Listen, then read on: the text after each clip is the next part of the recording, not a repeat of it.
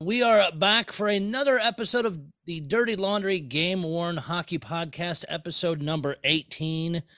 We've done a lot of great podcasts so far, had a lot of fun guests and round tables and things like that. Welcoming another guest this week, Chad O'Neill. Chad is the founder and operator of SkateTech, skate sharpening equipment repair, and he knows his stuff. He has worked with the Blues, he has worked with the St. Louis Bandits of the North American Hockey League, a team that I used to watch here in Springfield when they played against the Springfield Junior Blues. And then because they went to the big show with the St. Louis Blues, and is now running this amazing business. I've had the pleasure of Chad helping me out with some skates and some issues, and runs a hell of a business. Evening, Chad. How you doing? Good, man. How are you? Doing well. Tim, let's start first. Just your background. What got you into hockey, and then have brought you to this level now? I've just always been obsessed with hockey ever since I was a kid. I mean, started off with like everybody playing street hockey with buddies, and just kind of slowly graduated to ice hockey. And then I became a ginormous equipment nerd, probably about the age of 12. I got to a point where I was going to almost every Blues game with my grandpa, and I wasn't really watching the players as much as I was looking at their equipment. And I don't know. It was one of those things. For whatever reason, I was drawn to it.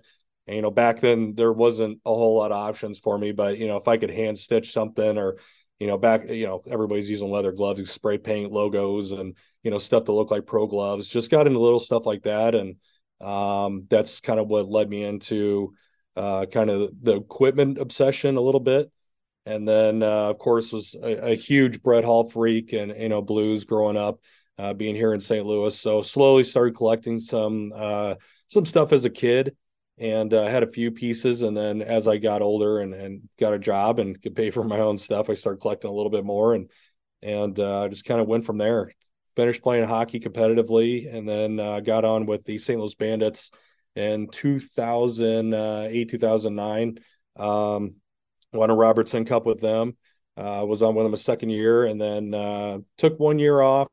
I was working hockey retail at Johnny Mac Sporting Goods back when they were open, and then got on with the Blues in 2011. So I was with them till 2017, and that was kind of it. And then I started this skate tech business. So it's been an And adventure. and even at the skate tech level, because I follow your social media, you deal with pro guys that Oh yeah. send stuff to you and get taken care of.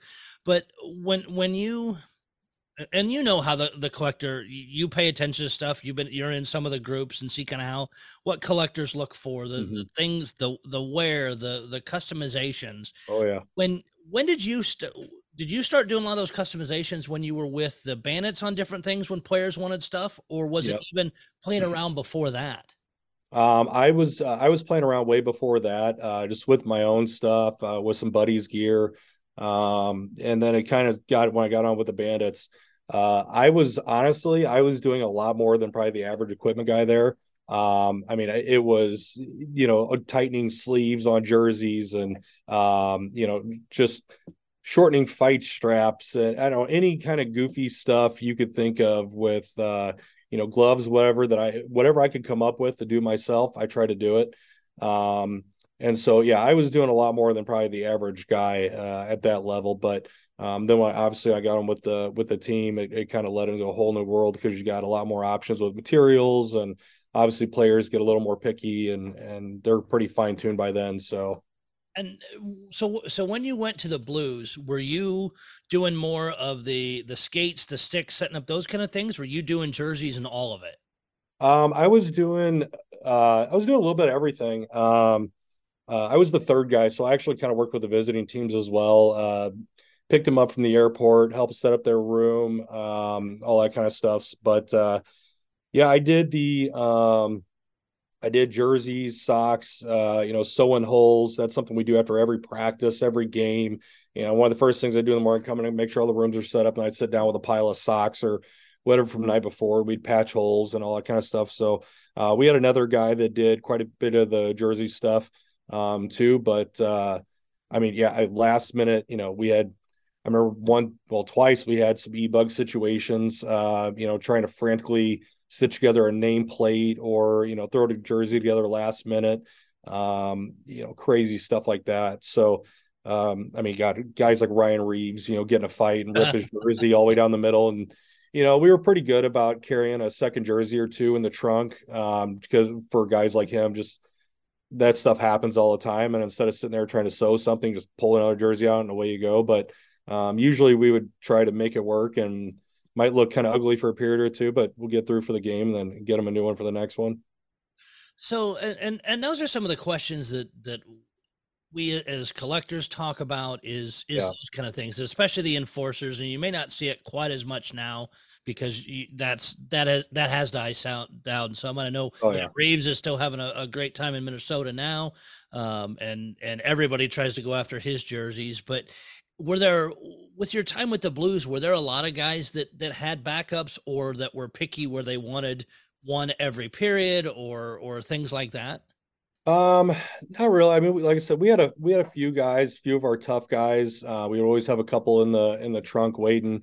Like I said, obviously Revo and a couple guys like that. But no, I mean, you'd have your Verizon nights and whatever giveaway nights you would have. So you might have a guy wearing one or two different jerseys or whatever. I know, Marty Brodeur, when he came in, he wore a handful of jerseys. His first few games was wearing a different one every period or whatever. Because obviously it's Marty Brodeur, and every time he Oh, of played, course. another record set, all that kind of stuff. So we had some stuff, rookies. That's a big one. Rookies usually kind of have a couple that they would wear so they could keep one, and then I don't know, they sell one or whatever. So yeah, you get a lot of that kind of stuff, but it was mostly like the giveaway nights, casino night stuff.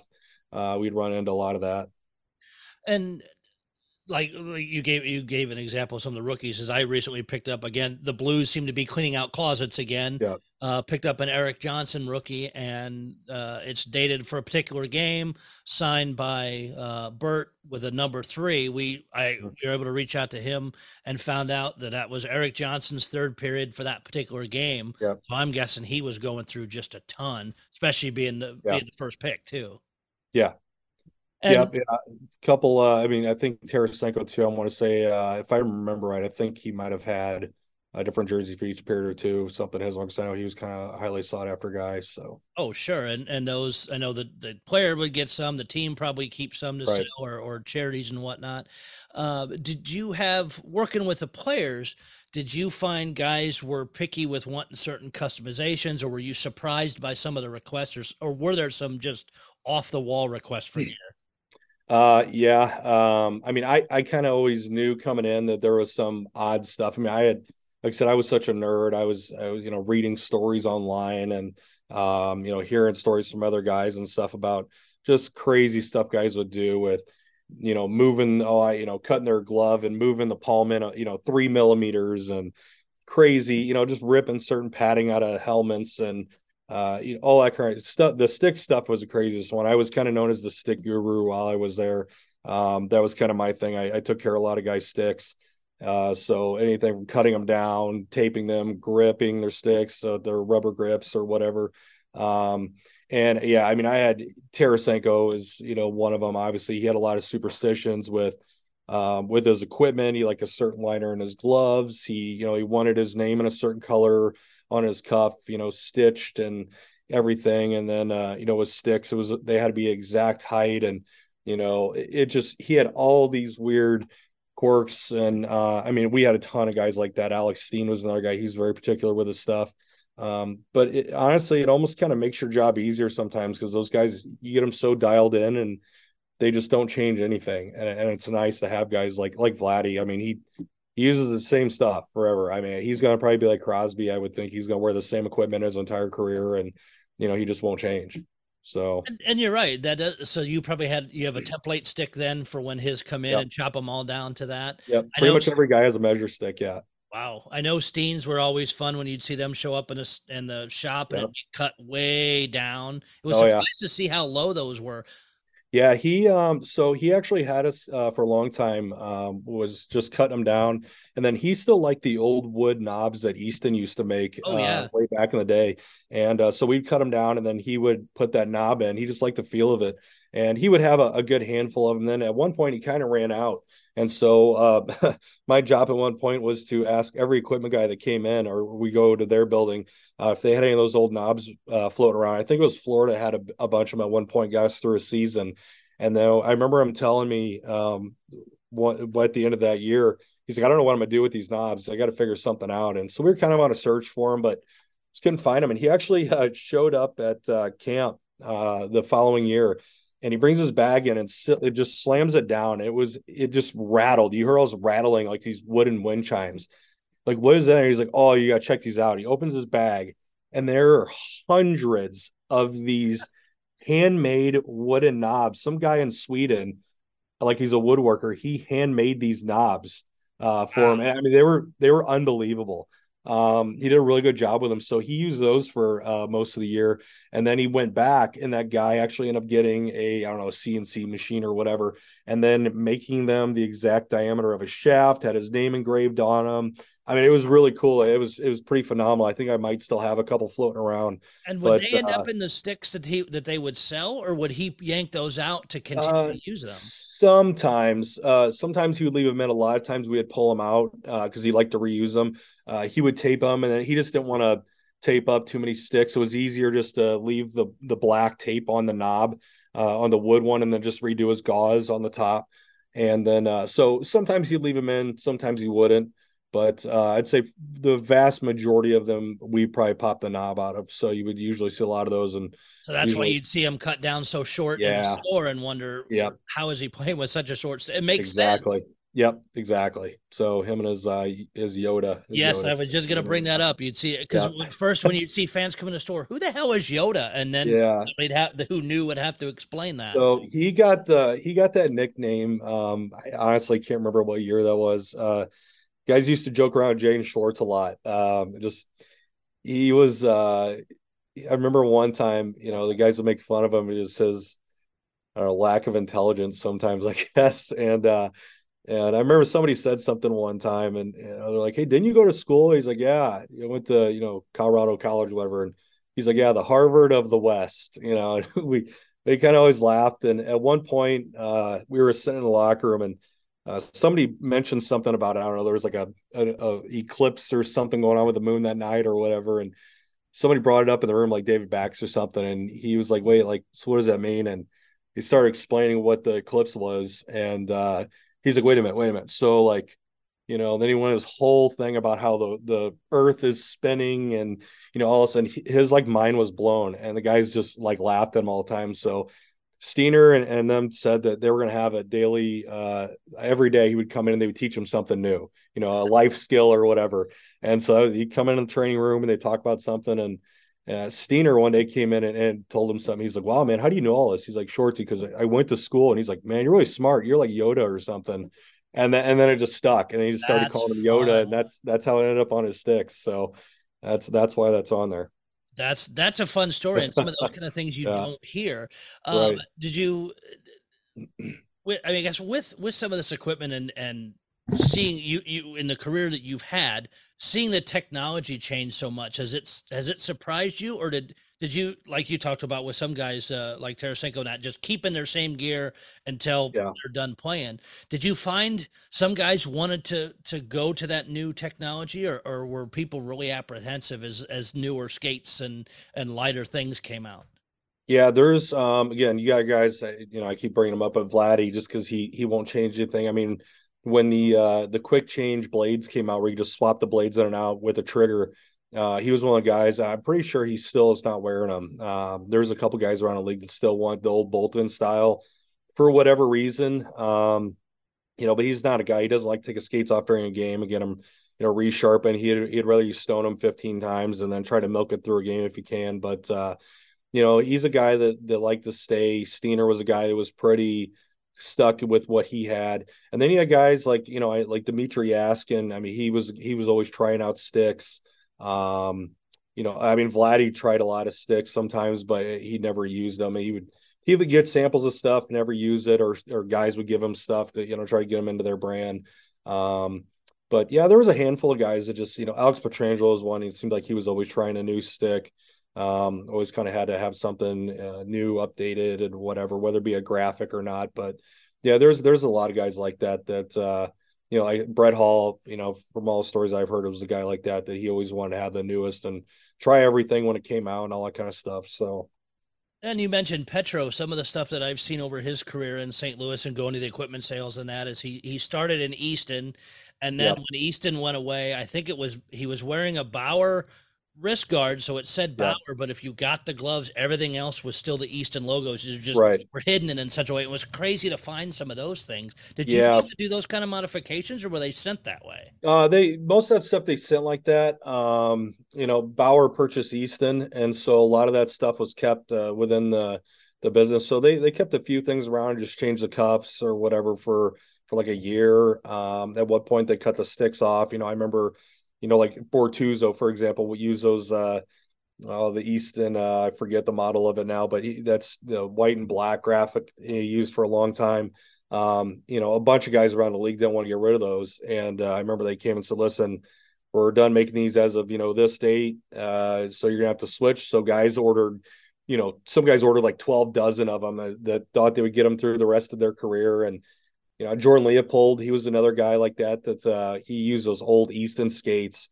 They were just really, really soft. Or I think he switched to CCM, and he ordered I don't know how many pairs of those skates, and he'd milk them forever, and thought he'd get them through the rest of his career, and he did. They were soft, and those things Wow. were like slippers. But yeah, he funny story with him. He got real agitated with Ken Hitchcock at one point because he wasn't dressing for games. He was having a Hitch was making him dress for warm-ups, and he was like, Hitch, I've been around a long time. Just cut me a break. I'm not gonna take warm-ups and then have to go shower and everything else. And he kept telling him, no, you're gonna take warm-ups. And so one day he got real mad. He came in the equipment room, and we had this old pair of like tube chassis skates, like Bobby Hall played with, and hanging above our sewing machine. He's like, "What size are those?" Well, like, I don't know, like 9. And he's like, "Sharpen them up." And we laugh. He's like, "No, sharpen them up. I'm gonna wear them." And he put these things on. He went out for a skate in these ancient tube chassis skates. He actually skated pretty good at them, and nobody even noticed, which was actually really hilarious. But Wow. Go back yeah, through pictures and see if any of the photographers caught that because that's yeah. hilarious. I don't think anybody did. No, I don't think anybody did. It was one of the funnier moments while I was there. He was a funny guy. And you mentioned too the Easton six. Was it Mike Green, the last one that was hunting all Yeah, the league? I think for the S Elf, the old 19s, even CNT. buying them Yeah, from yeah. fans. Yeah, he did. I was around for that actually. So funny story with that. He actually had like 3 of them left, I think. And he was, again, like you said, he was milking those things as long as he could. I mean, he was literally paying people on eBay and everything else to get those. And I remember I think it was the Bauer rep went into their locker room in Detroit, and everybody was trying to make him sticks at the time to try to get him to switch. And he was right outside the room, and he went to flex one of the sticks and test it, and it snapped in half. And everybody like freaked out, like, oh my god, like can't believe, because then he had like one stick left, or whatever it was. But yeah, I was around for that. That was one of those. I mean, Yamir Yager did that at one point. I remember the first time he came in and had, I think it was 21 sticks that he brought on that trip, and every one of them Wow. was like a different length, and then he had a couple old like CCM vector sticks from way back in the day, and I guess he was going on eBay and finding old sticks just to try old stuff again, I guess for whatever reason, but he That'd be never crazy. really You changed. get an eBay purchase and you look at the shipping and it's him. Yep. Oh yeah, it's crazy how many times you see stuff like that. You'd never think in the NHL, but it happens. And I know your equipment guys talk between all the teams because if you got trades or whatever going on, had you been reached out before, or have you had to reach out to other teams saying, "Hey, we're looking for this piece of equipment, or this Yep. guy needs this particular thing. Do you guys happen to have it?" Does that happen often? Yeah. Oh God, yeah, yeah. Helmets. That's a big one. Guys would want that old. We actually had a good handful of them in the back still for a long time, but the old, H52 or HT2 or whatever that helmet is that Yeah. Steen wore forever, and you have to reach out and try to find those from guys, and it just at some point we were pretty good about telling people no. Bert was pretty good about telling people no. I know there's other teams that they give and give and give, and gets a little crazy at some point. It's like the glove thing, like guys rotating gloves in between shifts and everything. I mean, we try to keep that to a minimum because some of it's, the player's thinking more about his equipment than he is the game sometimes. But Sure. yeah, there's times you have to reach out again, like those knobs with Steiner and elbow pads, shoulder pads. That was probably a big one. You'd have guys want an old model, Warrior shoulder pad or something that they didn't make anymore. But yeah, it wasn't too often. Usually, you could find something in a guy's bag and rebuild it if you need to. So, And you talked too with the changeable blades on the skates. Were you once that really came into play? Were there a lot of guys that wanted that switched oh yeah, regularly during games? yeah. I can't remember for sure, but I think we pretty much just told everybody at one point. I mean, minus like Steen, Vladdy, and I think we had one other guy that didn't want to change right away, but and the CCM guys didn't change at all. But all the Bauer guys, like we pretty much changed them right away. Um, I mean, and that was huge because you have Petro changing blades out nonstop. Jay Bowmeister was a guy. It seemed like he got his blades done every period. I mean, he was Wow. constantly getting his skate sharpened. He skated on a really deep hollow for a big guy. So for him to get them done as much as he did was kind of shocking. And then once the interchangeable blade thing came, I mean, that just it makes a world of difference. We'd have 6 sets or so, per guy, always sharp and ready to go. So you just swap them out and you can sharpen them later on. It saves a ton of time.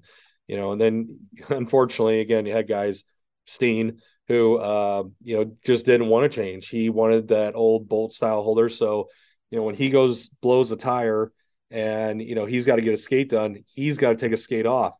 And Steiner All wasn't a that guy who could extra just time.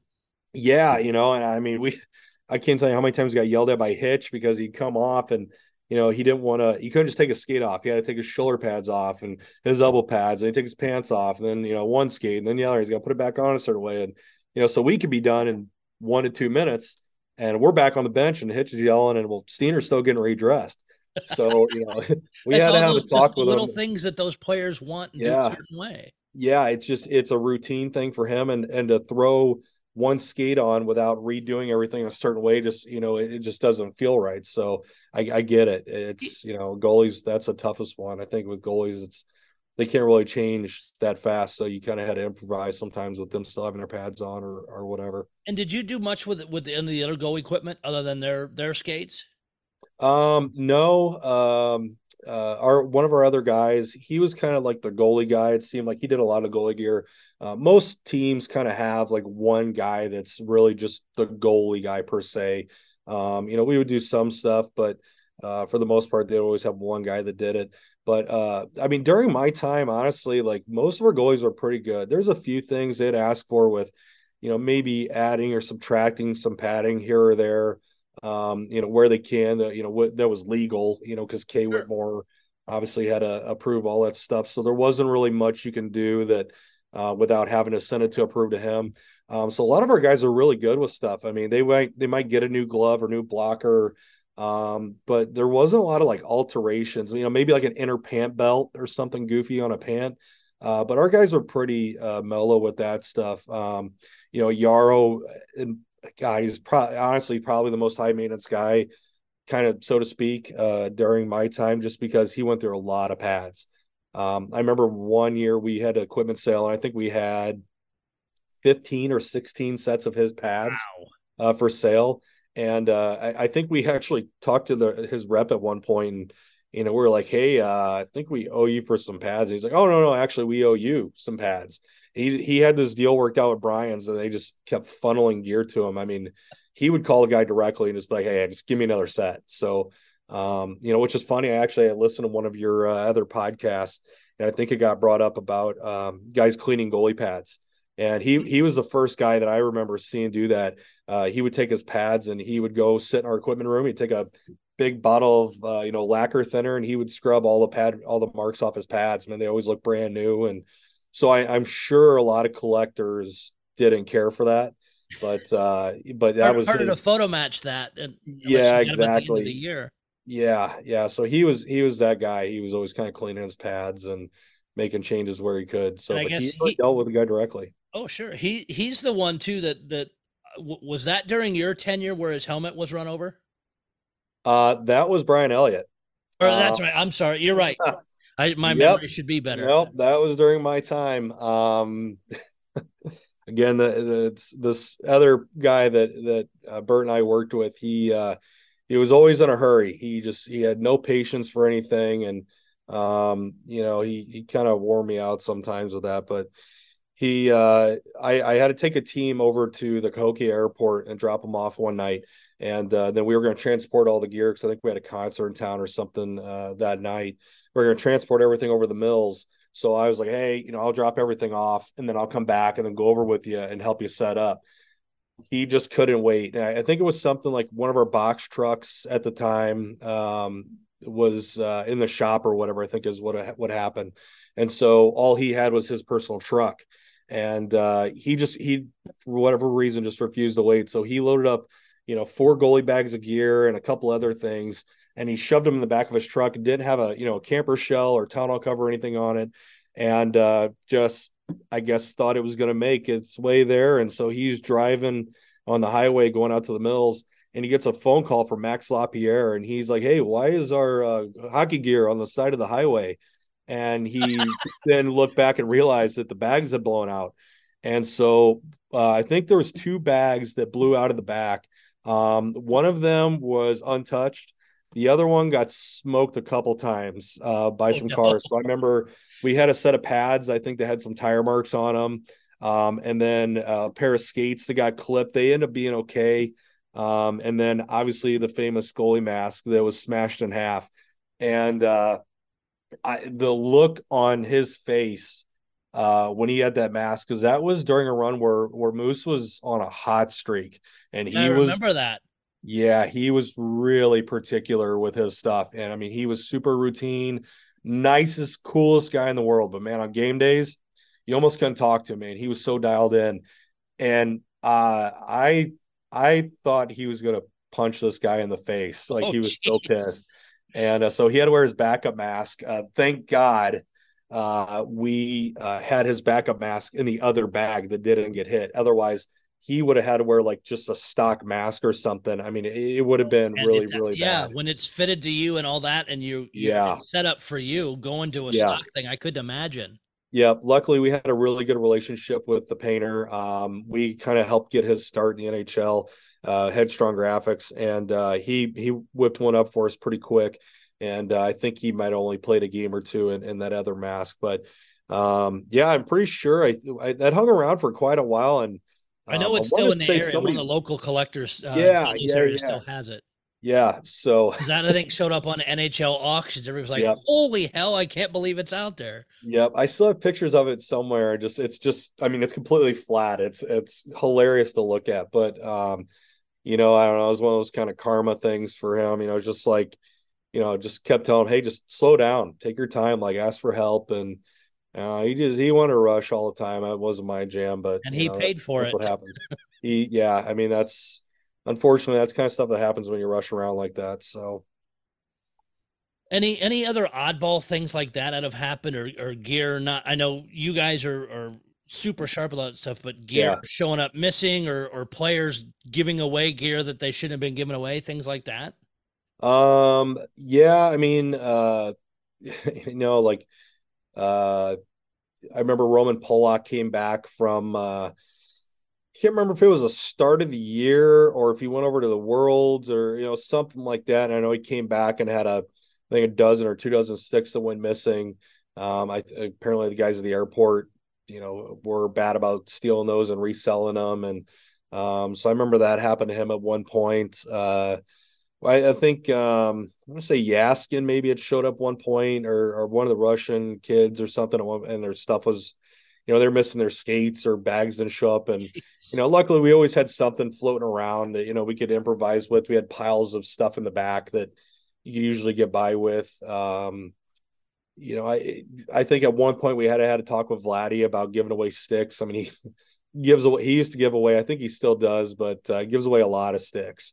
So at one point we didn't have many to resell up in the team store because he just kept giving them away all the time, which he's a super generous guy. He was really good about that kind of stuff.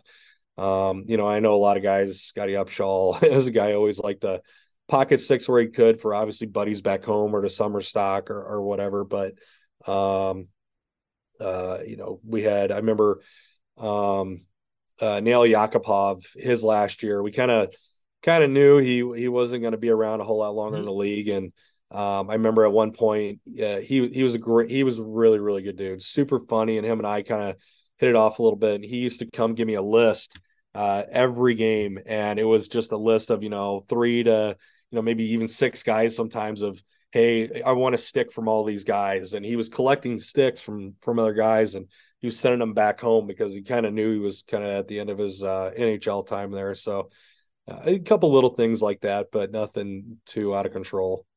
And I guess that's another thing is, did you run across many players that collected either other players' Yeah. sticks or jerseys for that matter? I know there's a few guys that Oh yeah. collect their own and collect other people's. Yeah. I know. I think the most famous one now to everybody's probably Ovechkin has a Oh pretty God, that awesome stick collection's collection. insane. Yeah, it's like, I love sticks. That's my thing. I've collected sticks since I was a kid. Sticks, I've got some gloves, mostly Brett Hall stuff. But yeah, I know he had a pretty good collection. Yakupov did. Actually, my cousin is Clayton Keller, plays for the Coyotes.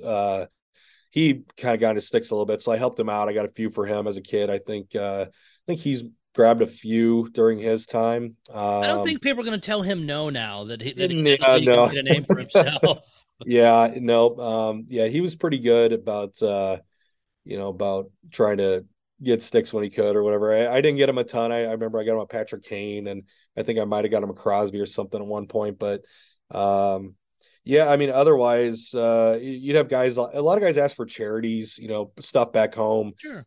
Maybe their kids or whatever. I think the coolest one during my time was probably Zdeno Chara had just won the hardest shot competition with the 108.8. And I remember Al McInnes came in at one point and asked if he could get a stick from Chara. And I don't know if it was actually for him personally. I don't know that it was. I think it might have been for a charity. So I went in, I said, hey, Z, Al would like a stick if that's cool. And he's like Al McInnes, like he was blown away. I was like, yep, that Al McInnes. And he goes, I will sign one for him if he signs one for me. And I'm like, you know what? Funny you say that. Because his equipment guy goes, I highly doubt Al McInnes has sticks lying around. I said, believe it or not, we have like 2 dozen in the back still. We had just a bunch of Wow. his old Sherwoods just still in the back for whatever reason, had been there forever. And so he signed one to Al, and Al signed it. Uh, pardon my French, but 108.8, holy shit, keep shooting, Big Al or whatever he signed That's it. awesome. He thought that was the coolest thing ever. So that was pretty cool to see somebody like that get so, geeked out over Oh another yeah. player's stick. That's super cool. So yeah, but I had a lot of guys, not with the Blues, but I remember Malkin one year was having a hard time scoring, and he was going to every city, and he would find, I can't remember, I think he's left-handed or whatever, yeah, and he'd go find like a left-handed guy from their team, and I remember like Vladdy was our guy, and, hey, give me one of Vladdy's sticks, and you're like, okay, and he goes, no, he doesn't want it signed, and he would like tape it up and go out and play with it, Wow. and I can't remember whose stick he ended up with that year. He ended up playing with one for quite a while, I think, and I think at the end of the day, ended up going back to his own stick. But yeah, he was trying out sticks like crazy. One point, it was pretty wild. That's So crazy. And collectors will yeah, catch that when you see like the pictures of the stick racks. Is yeah, why is yeah, his number written, but it's this player's name? yep.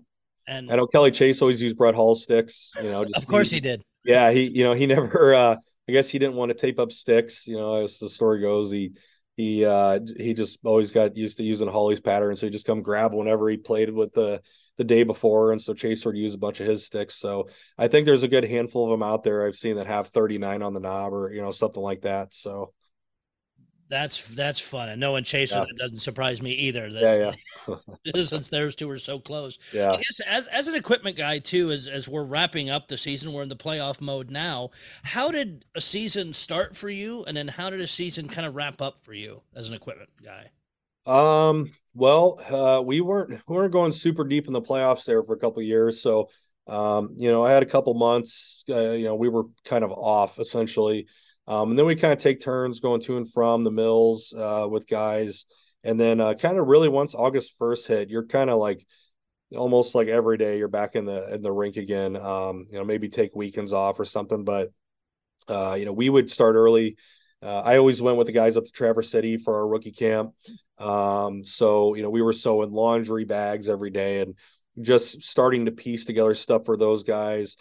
Cleaning out the back storage room. You get new apparel every year, Adidas come in, or whoever it was, Reebok.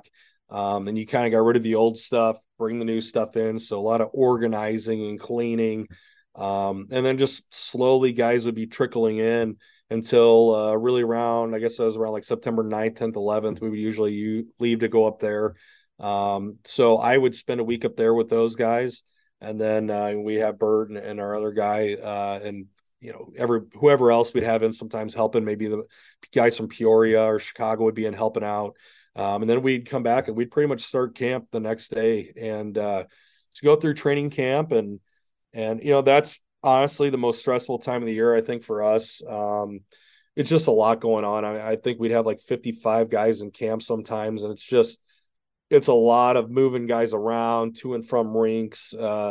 We'd have one game at Scottrade versus Columbus, another game in Columbus at the same time. So you got to coordinate, two guys go here, two guys go there, and making sure you're sending the right guys gear off with, the right teams. And, a lot of laundry, a lot of Oh, I laundry. I can mean, imagine.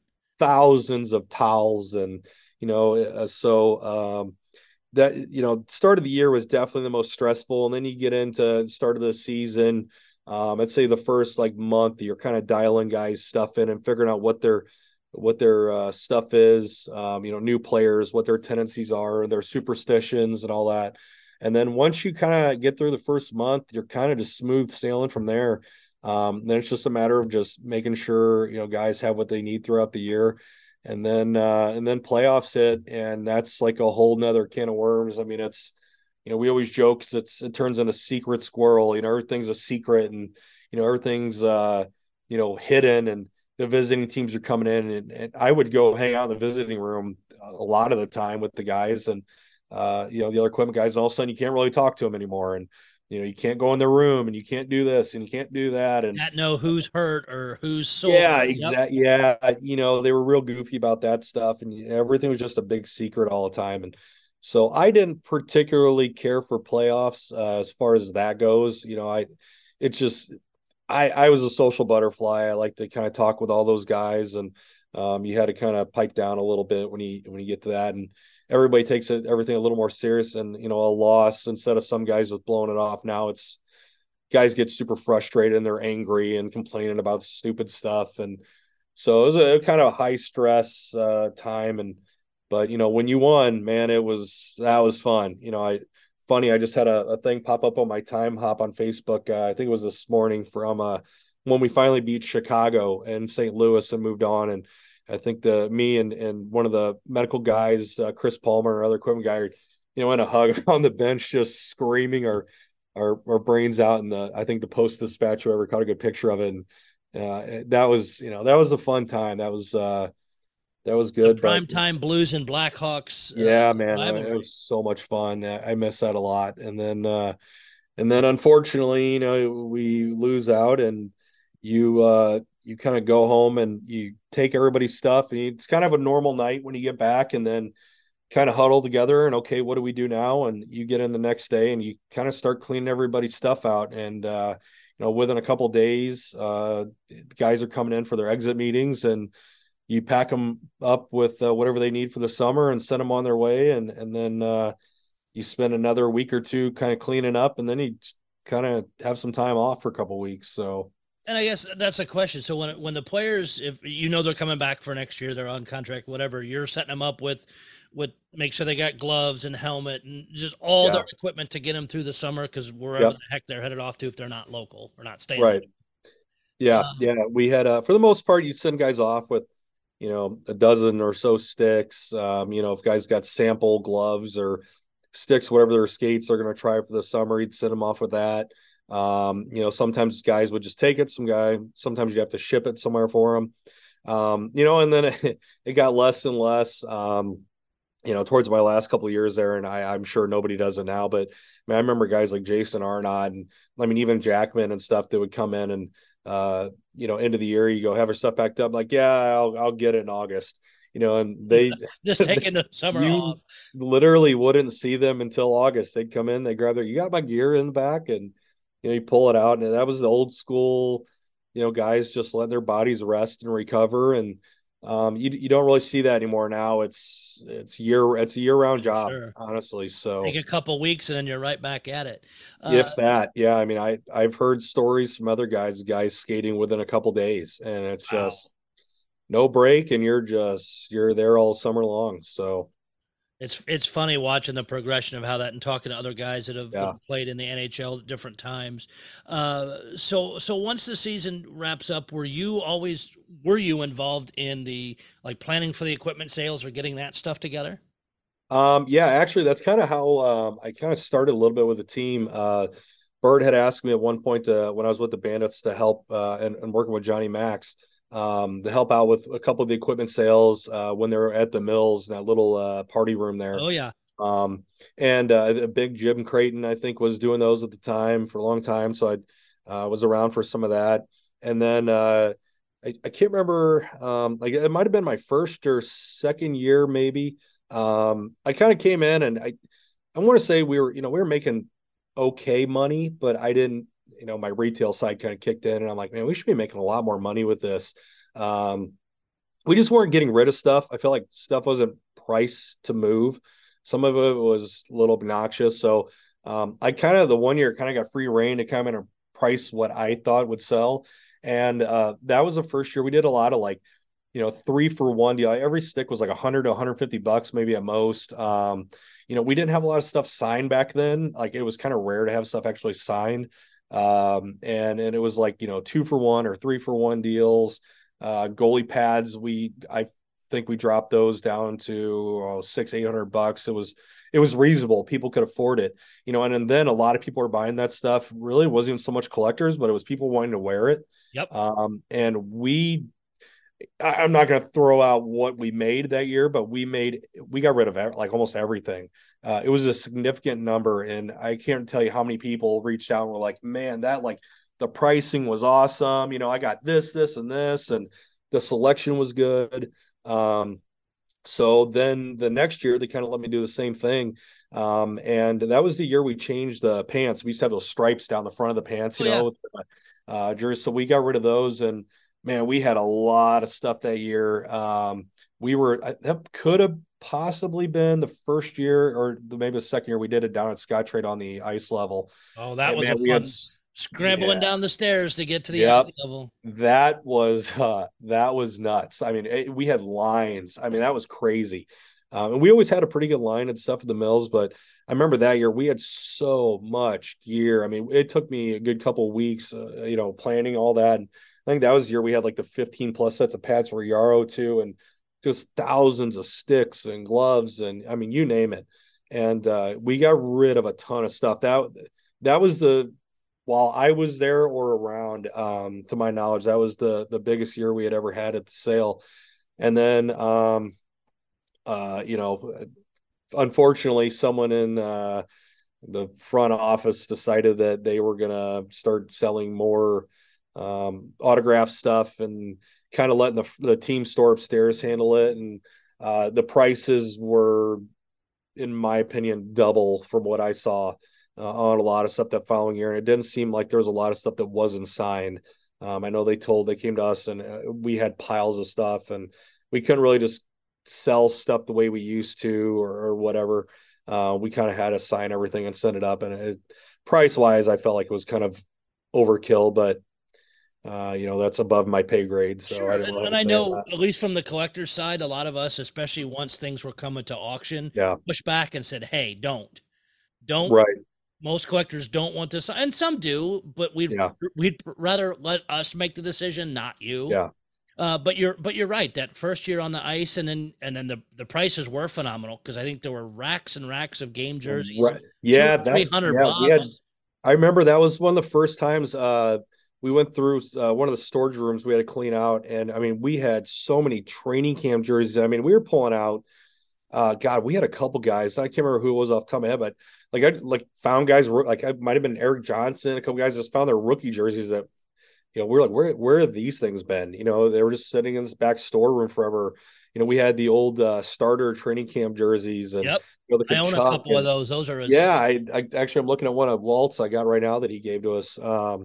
So yeah, a lot of that stuff. That was we had a lot of stuff that year. So And it's funny. I mean, even still, you know how Enterprise is set up, yeah, and how much of that stuff is stored that it still pops up. What was it, two, yeah. 3 years ago when they threw out? I think the count when we asked somebody in the Blues organization, 700 jerseys they were Oh my selling God. at that weekend for $100 a pop. Wow. Yeah, I mean, and it's funny because I heard I kind of heard stories of this like hidden equipment room, storage room, where all these jerseys, like I don't know, Brett Hall stuff, whatever it may have been.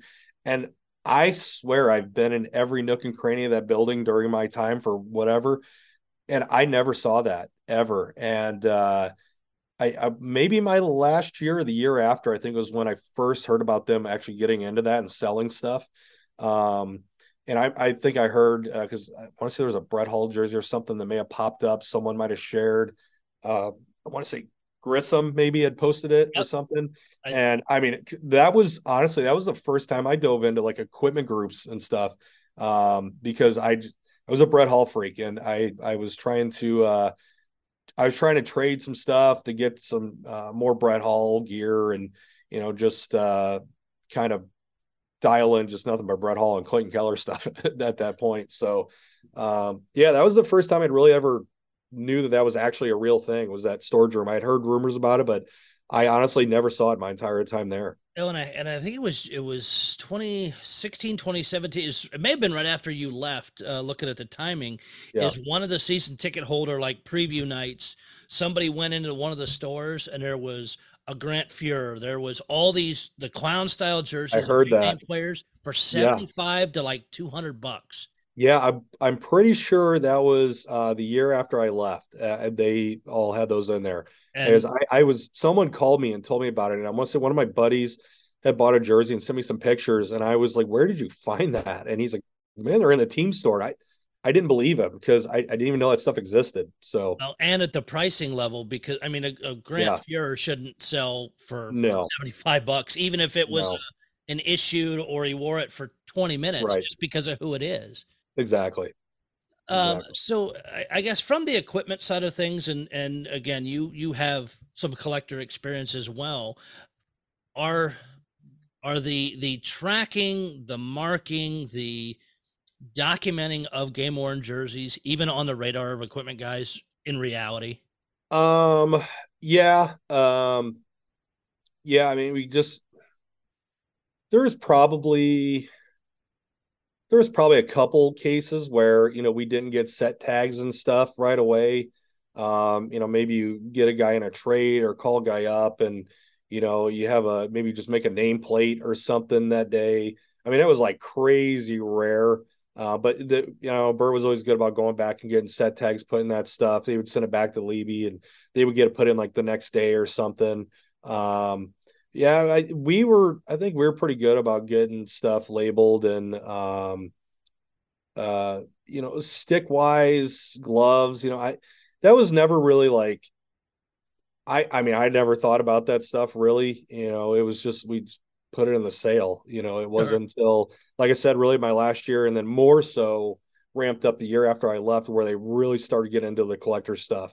So and it was like the back half of my last year is when they said, "Hey, we need to get more sticks to sell," and that was kind of really the biggest thing was sticks, gloves, maybe some helmets, maybe a few pair of skates. We never really have like shin pads or anything. I don't know if anybody And that collects was shin always one pads, of but the weird things is even going to the equipment sales where you guys are blowing that stuff. And I'm a guy too that there's certain yeah, things I'll buy to play in because I yeah, play both goalie and forward, and there's other stuff, yeah, what, when I hang that on the wall. But it is, at least for the Blues, that kind yeah, of stuff, the shin guards, the elbow pads, the shoulder yeah. pads, you never really saw. Was there a reason No. just that Well, those didn't come up? because and I mean I'm one to talk here. I You just don't get rid of that stuff. I mean, I've had my same Jofa shin pad since I was 16, 15, 16 years old, I think. I think I got a second pair of them at one point and never even wore them. It was just that's one of those pieces of guys just don't change elbow pads. I mean, God, I like got off top of my head. You have Jason Arnott, Brendan Morrow, Jay Bowmeister, David Perron. I mean, those guys got stuff from like their rookie years, and it's got 1,000 different chunks of, you could tell what teams they played for because there's a different color material that matches that team's uniform on every piece of equipment they have. And, I mean, God, Jason Arnott, I remember laughing one time. He came in and we pulled his jock strap out, unpacking his bag, and I swear this thing was 6 feet wide. The elastic was so stretched out, and he had it forever. And he wouldn't stitch it up. He just would fold it into 40 layers and then use clear tape to tape it around his waist. And Jeez. guys just don't get rid of that stuff. And when we did, like shin pads were probably one, and elbow pads, the only time we got rid of them is they were so trashed they couldn't be repaired anymore. And so we just threw them in the dumpster, honestly. Mm-hmm. It never occurred to us that people would even want that, really, because it was just destroyed. Sure. But here again, in hindsight, I think that's some of the coolest stuff now. Looking into it, it's like to have a set of elbow pads that were around for almost an entire career for some guys. Oh yeah. That's a rare piece. You And know, were you there, or had you already left when they switched from a Reebok to Adidas? let's I'm trying to see. remember the year that was now. Uh, pretty no, that was yeah, no, I was there for that. That was my last year, I guess. I think was our first year Because of that was Adidas, the if I remember huge right. blowout, at least for the Blues equipment It, sale. The it, Gaylord boxes yeah, full of the Reebok practice jerseys for $25, and then yeah, we also found. I think you guys went deep diving for stuff because there were Jamal Mayer's gloves. There were they yeah, talk about the old gear, the older right. leather Blues gloves and stuff, Oh and yeah, they're like $20 a piece. I regret yep, not buying more of that because of who it was and yep, that type of gear. Because I'm a yeah. I mean, huge gear nerd with that stuff too. yeah, they actually, they might have came. I'm sitting here while we're talking. I'm looking across at my cousin's jersey from his brief stint his first year in his 7 games, and he's got a Reebok jersey. So yeah, I guess Adidas would have came in the 17-18, I Okay. believe. So So that uh, summer sale would have been the blowout yeah, for Reebok though. yeah, that's it. Yeah, so yeah, because then you got to swap all your shirts and all that kind of stuff Uh-huh. too. That's like a whole, you get rid of all that kind of stuff. But yeah, that probably came in a year after, I guess. So And I guess what are your thoughts on one on the better tracking of game worn jerseys and that kind of tagging? Because I will say even there's a whole year, I think it was 708 or 809, so before you of Blues yeah. jerseys, none of them had set tags. There's Oh just wow. numbers written in the size tags in the neck. Yeah, wow. Yeah, I didn't know that. And You I know, think I think that was the year where Reebok did the Edge 1 and the Edge 2s, and there okay. were problems. And I think after those initial batch, I need to double check, but I think that's Yeah. what we figured out. But yeah, no set tags for an entire year. Wow. Yeah. I am not gonna lie. I am so glad I got out when I did because they started the tracking chip in the Mhm. shoulder of the jersey, and from what I understand, they got to take those out every single night before they do laundry. And man, that adds so much time to it doesn't seem like much, but when you're sitting there digging that out of every jersey, a few minutes to us leads to hours sometimes. So Sure. that's a lot of extra work. It is cool how they have that. I mean, now I mean, I guess I can pretty much tell you what games they were in and what shift and And I that know kind at of crazy least, stuff. I think, but and I don't know if you've seen any of them for this year. The St. Louis Blues jerseys actually have a barcode in the neck. There's not, at least the beginning of the season, there weren't any set stamps in them, but a barcode in the neck. And then when you bought those, it would actually give yeah, you a printout of what the games were. But yeah, those I heard that. the I just digital heard that. tags that you were talking about too, several of those have actually hit the hobby. People got game warrants at the end of the season. They weren't Yeah. removed. They were still in the jersey. Oh wow, that's crazy. Yeah, I know. I want to say the Rangers used to have a barcode system maybe in their jerseys, or and some equipment or something. They were really, really weird about like not giving stuff away. Everything had to be accounted for. Guys couldn't just like literally walk into the stick room and just grab a stick like they did with us. They had to ask for it, from what I have been told. So, Wow. yeah, it's cool now that you can kind of do that kind of stuff. I mean, I haven't gotten any gamer jerseys from my cousin yet. I've got some gloves, a helmet, a bunch of sticks and whatnot, but that's something I'm kind of considering getting into now. I don't know. Again, I'm a Keller guy, so I'm gonna Okay, probably try to dive into relation, that. it helps a little bit there too. Yeah, Reason yeah, to be exactly. involved. Now, do you have many game worn jerseys, and do you have a favorite? I actually don't have a single game. No, let me double. No, I don't think I have a single game worn jersey here. Um, I never had a game worn one. I don't, not that I can recall. Um, If you I could have did anybody's, whose would you well. have? Well, so actually, I traded. I want to say I traded a Schwartz helmet, maybe, and something else. Got a few years back with I want to say Wade, maybe. Mhm. I think it was him. He had a Mike Denton game. I want to say it was Dan's. It was the year they did the retro jersey. I think Oh it was yeah. his last year playing before he got arrested. Um, he had that jersey, and I actually was kind of a Mike Danton fan. And oddly enough, I was sitting with Clayton's dad in the hotel lobby of the Ritz in Arizona before one of his games, having dinner. And we had just started talking about his past, and he said, he goes, he was a big Mike Danton fan as a kid. And I'm like, well, wait, time out, time out. Like, wait, I'd never heard this. I mean, I've literally been with this kid, following his career since he was 4 years old, and I'd never heard this. And he's like, yeah, I always told him, he'd come out and fly around the ice, really fast. He's like, that's what you need to do. You need to get fired up. And so he always kind of did that as a kid. And I never knew that. So I'm like, you know what? I have to have that jersey. So I made a trade for him. Like I said, I think it was a shorty helmet, maybe something else too. And I had that jersey for a little bit. And then I was going to get it framed. Oddly enough, I know the FBI guys that actually arrested him. Oh wow. So I always thought it'd be cool to get a picture of the FBI reporter or whatever, and put it in with the jersey, but I never got around to it. I ended up trading it back to him for something else. I don't, it might have been a pair of gloves, Brett Hall Mhm. gloves or something. I'm not sure even what it was for, but yeah, just super random. But that was the one game use piece or jersey I think I've actually ever had. And anybody who doesn't know that story, go look it up. For St. Yeah. Louis Blues fans, we know it well. I Oh yeah. regret I actually had Danton's first jersey, his preseason worn through the Okay. first set. And in the Blues media guide that year, the hem was flipped up. So it had Migray was doing the jersey at that time, Yeah. had the Migray tag you could see perfectly in the media guide. And I regret selling that years Uh-huh. later. But That's but awesome. yeah, he's one of those crazy stories I wish I Yeah. had again. Uh, Yep. if you could have anybody else's jersey in the league, past or present, who would you have? Brett Hall. I mean, it's that's I've had a couple come across that I've reached out to guys about, but it's unfortunately it was out of my, price point at that time or whatever. I mean, a lot of his stuff that I come across is pretty expensive. So unfortunately, I haven't gotten one yet, but that's my goal, is to get a Hall gamer. So I'm still constantly trying to get sticks when I can.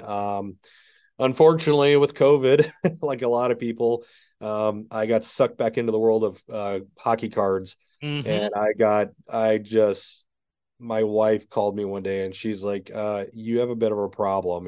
I just looked at her credit card, and I bought a lot of cards over the course of a week or two. But now when I started collecting, it was there just a regular card, and now it's like you got the jersey pieces and sticks, This, and yeah. I and guess so I that's a question yeah. is from somebody that's worked in the locker rooms. Does it bother you to see jerseys cut up and put in cards? Oh my God. Honestly, then I didn't even really think about it, to be completely honest with you. And now, like, funny, I was looking at today, I was just skimming through looking at some Hall cards, and there's ones with his gloves, and being a Brett Hall glove guy, too, I see these gloves cut up, and it makes me want to puke, be honest with you. Because some of them are hard to find. And sticks, again, being a big stick, I know he went through a lot of sticks, a lot of guys do. But still, just to see them cut up, I mean, it's cool in a way. The way they put them in the cards now, it's really awesome. But the glove one bothers me for some reason. I hate seeing gloves cut up just because, you know, There's only so many of those out there. exactly. Yeah. So, which crazy story I'll share from actually this past week. Again, Brett Hall gloves. Uh, my holy grail piece of equipment has always been um, Brett Hall's 1996 All Star gloves that he wore. I don't know if you remember the Rawlings ones where they were Yes, like look like the baseball brown with gloves. the red cuff. Yeah. Man, that's when I just like got so sucked into gear at that point. And he wore those, and I was like, oh my God, like I have to get a pair of those. And, they weren't just selling them at a store. And so I always thought that was the coolest piece, and I've missed out on those 5 or 6 times since probably like 2009, where again I was young and didn't have the money at the time, or someone outbid me in an auction or whatever. And just recently, I accidentally stumbled across a pair thanks to one of the Blues game worn groups. I want to say Brett Hall just had a milestone, and someone had said, "Hey, let's see your Hall gamers." And so, of course, I'm scrolling through, and here's a guy from, I want to say Toronto or something. He posts a picture of these gloves, and I'm like, oh my God. Like, I message him right away. I'm like, are those yours? And he's like, yes. And I gave him this whole background with these. And long story short, I convinced him to sell them because he was one of those guys that just never want to get rid of them. Sure. But his price was insane. And as much as I wanted them, I couldn't justify paying this price. And so we've been in contact for about a month or so. And I he actually contacted me and said, listen, I got an offer from somebody, and I was like devastated. And here it is again. It's so hard to find these things. I lost out on them again. And so I'm like, hey man, congratulations. That's an unreal price. He sells them. And my best friend since second day of kindergarten just passed away a little over a month ago. And he's a guy who really got me into ice hockey and everything too. And a really, really good customer and friend of mine reached out to me, and he said, hey man, I got something for you. I'm gonna come by the shop. And he came by my shop last week, and he goes, hey man, I got something for you. He gives me this box, and he said, I know you had a rough time lately, and you've always been really good to me. And I kind of helped this guy out with. He first came in as a new hockey player, Mhm. and gave him a lot of pointers. And to this day, we just kind of became good friends. And I opened up this box, and he bought these gloves for me. Wow. And dude, I came home. I was freaking in tears, dude. It was the coolest gift anybody had ever given me in my entire life. And I'm looking at them right now. It's like, I still don't believe I have them. It's mind blowing to even look at these things. So, pretty cool. Very extremely generous gift from somebody. I did not deserve that, but I've got my holy grail piece. Hey, and sometimes you know So what? Your holy grail comes in yeah, the weirdest ways too. I know. And I know people that spend ungodly amounts of money for, their jersey or whatever they want. And so for someone to like gift that to me is just, it's incredible. So I owe this kid a lot. He's a great, great human being. So I'm You know very what? grateful. That's and we ramble on many times on this show. Is at the end of the Yeah. day, the collecting community, it's more about Yeah. making friends than the Right. jerseys or the sticks or whatnot. And Yep. again, that's another right there shows it. Yeah. Yeah, for sure. Chad, we've covered all kinds of great stuff. Anything else you want to touch on before we get out of here tonight? No, not really, man. It's always fun talking about equipment. Like I said, I'm an equipment nerd, so I'm still the guy that's I find myself going down in pregame skates now to go watch Clayton or whatever, and I still go down for pregame skate and go right over to the bench and look at the stick rack, and I'm looking at the guys' gear as they're walking out and seeing what's new. And I'm always going to be that guy. I've got a thing for equipment for some reason. So And you are the expert in that. Your shop, I've of course you're constantly posting about things you're doing in your shop. Tell mhm. people, and again, anywhere, and we have listeners all over the world with Yeah. this. you do business with people everywhere. They mail you skates, they mail you Yep. gloves. Give them your information. I'll make sure we put it with the podcast too.